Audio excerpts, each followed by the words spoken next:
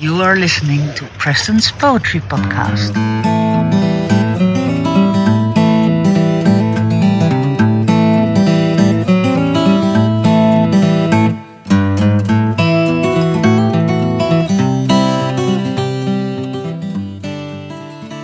Ever start reading a poem and find yourself only a couple of lines in, thinking, what exactly is happening here? I'm totally lost. You may even go so far as to think, I don't think this means anything at all. What a bunch of crap. Well, I can help with that. I've shared before that a good way of thinking about poetry is that poetry is concentrated, meaning that it takes a big, huge mass of information, of feelings, images, even whole life stories, and it distills those and crams it into as little space as possible. When a poet has to sit there and cut all the fat off the bone, so to speak, it involves really thinking hard about the smallest things, even things we find normal about writing. Maybe a red wheelbarrow just becomes a wheelbarrow. Maybe a whole sentence just becomes a fragment or even a word. Sometimes this can be a little off-putting because it's not something meant to just get in the first reading. Poetry is written to fit in that little pocket of your jeans you never use, so that you can just pull it out and sit with it for a little while and get to know it more and more. It's been whittled down to only the essential information. Here's a poem that illustrates what I'm talking about. It's one of my favorite poems, and it's one about the good things about being married or in a long-term relationship. Before I read it, I want to thank the people at Copper Canyon Press for giving us the permission to use this poem. This poem is by C.D. Wright, and it's part of her collection called Steal Away. It's available on the website of Copper Canyon Press. Anyway, have a listen. This is Everything Good Between Men and Women from Steal Away, selected in New Poems by C.D. Wright from Copper Canyon Press.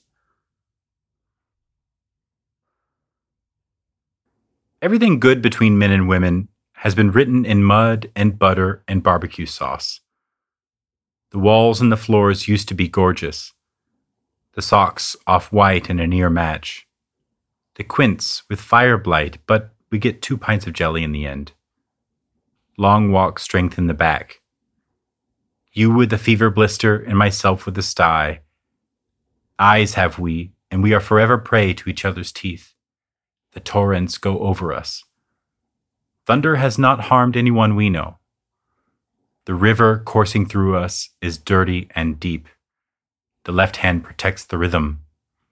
Watch your head. No fires should be unattended, especially when wind. Each receives a free Swiss Army knife. The first few tongues are clearly preparatory. The impression made by yours I carry to my grave. It's just so sad, so creepy, so beautiful. Bless it. We have so little time to learn, so much. The river courses dirty and deep. Cover the lettuce. Call it a night. O soul, flow on. Instead. In this poem, Wright distills marriage between men and women down to only the smallest, purest chunks. Moments of everyday nonsense like the socks off-white in a near match, or things you might say to each other like, cover the lettuce, let's call it a night. Watch your head, or even shorter like, bless it, or instead.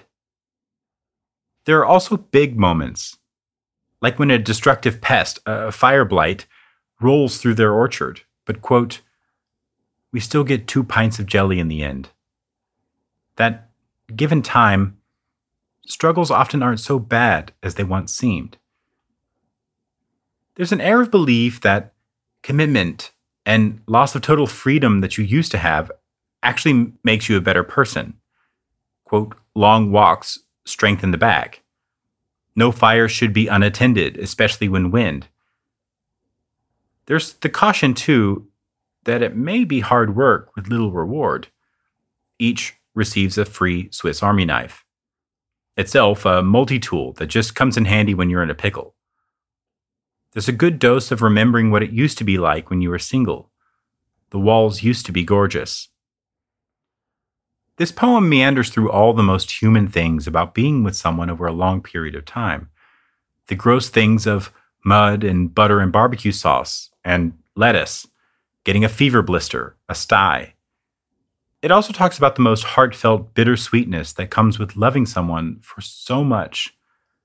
It also talks about the most heartfelt bittersweetness that comes with loving someone so much for so long. The river coursing through us is dirty and deep. There is still much more, but the point here is not to take all the enjoyment out of the poem, but to actually help you get into it. So, what makes this a good example of concentration? You might have noticed that there are some little phrases that aren't even complete sentences, like, "oh soul," or "the socks off white in a near match." Poets sometimes cut out grammatically crucial parts of what they want to say, because even that's still not to the point enough. Not even the first line is included. Everything good between men and women. It's the title, so no need to repeat it. That would be fluff. Imagine if Wright would have explained it all in complete sentences, like a novel would. Then we'd get something like this. Everything good between men and women has been written in mud and butter and barbecue sauce. Remember how the walls and floors used to be gorgeous? All the socks are off-white, not pure white, and now they're only a near match. The quince trees got that fire blight some years ago that ravaged the whole orchard we worked so hard to maintain. But at least we got 2 pints of jelly in the end. Come on, come with me. Long walk strengthen your back. And so on. What I think that does is make it way too personal. That would be about the marriage of whoever's in the poem, not about relationships in general. But by cutting out all that extra fluff, we're left with just these images, little fading, fond memories of being in love with someone. The fact that these little glimpses are so momentary serve to just remind us not of what exactly is dear about that marriage, but about these little moments in general. It might as well say, hey, you know how this sort of thing happens in committed relationships? Its vagueness, the little glimpses, are now something we can relate to. Furthermore, the poem's focus is about sketching a little rough outline of all the various little facets there are in a diamond like marriage, or other committed relationships. You may encounter all sorts of examples of this kind of thing, because poets do this all the time. I suspect that it was originally done to help fit words to a certain number of beats for music, and after that it just became a sort of thing poets did to fit a certain syllable scheme in, say, sonnets or other metered forms. Maybe it was to save ink, but these limitations caused poets to have to think hard about what they really need and what really matters in the poems they write. And, as they say, kill their darlings doing it. Often poets will even delete some grammar-required things just because they're not actually getting us anywhere. Like when some poets just use commas instead of and, because the and is just a cue to connect two important things, and the comma is just as effective. The and itself is not important. For example, consider when she says, the socks off white. It doesn't say the socks are off white now.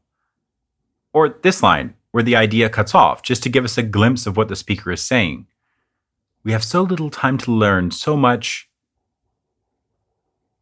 This poem is not a difficult one, but it is full of truncated little mentions that don't read like normal sentences we're used to reading.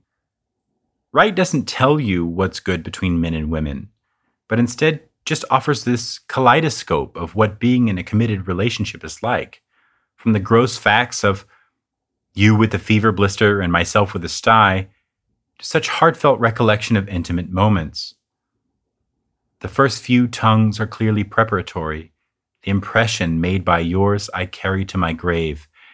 It's just so sad, so creepy, so beautiful.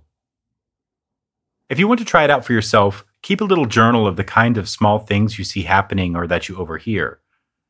I don't know this for certain, but I bet C.D. Wright found herself yelling into the kitchen, "Hey, cover the lettuce, will you? Remember what happened last time? The whole thing went rotten."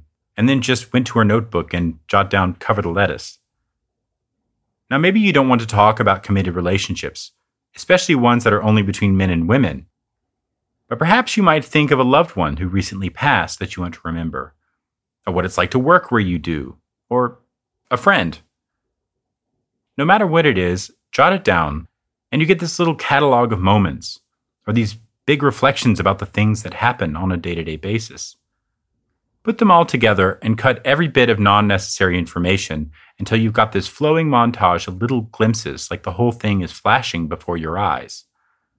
Now I want you to just simply enjoy this kaleidoscope of images again that we get from C.D. Wright as I reread Everything Good Between Men and Women one more time.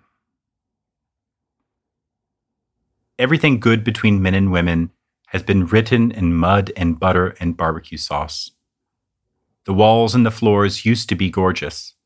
The socks off-white and a near match. The quince with fire blight, but we get 2 pints of jelly in the end. Long walks strengthen the back.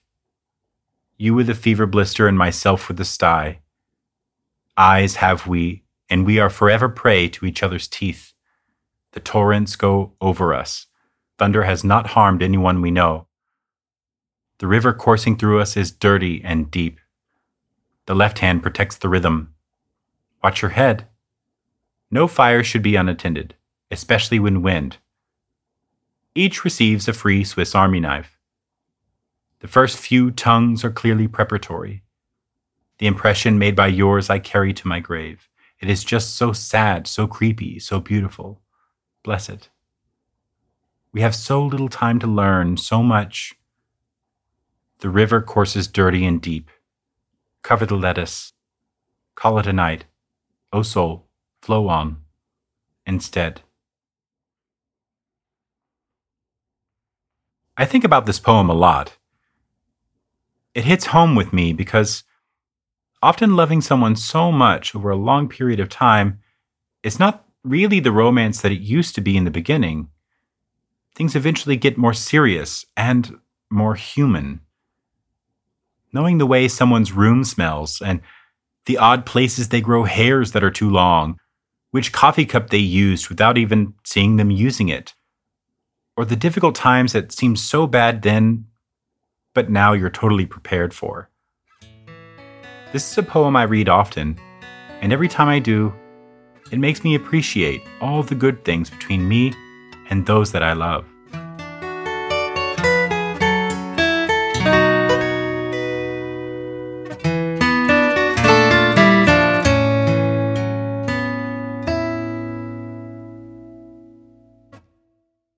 Hey y'all, Preston here. Thanks for tuning in. My favorite lines of today's poem were, "You with a fever blister and myself with a sty."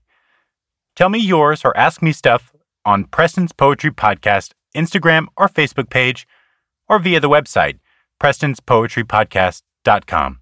We'll see y'all.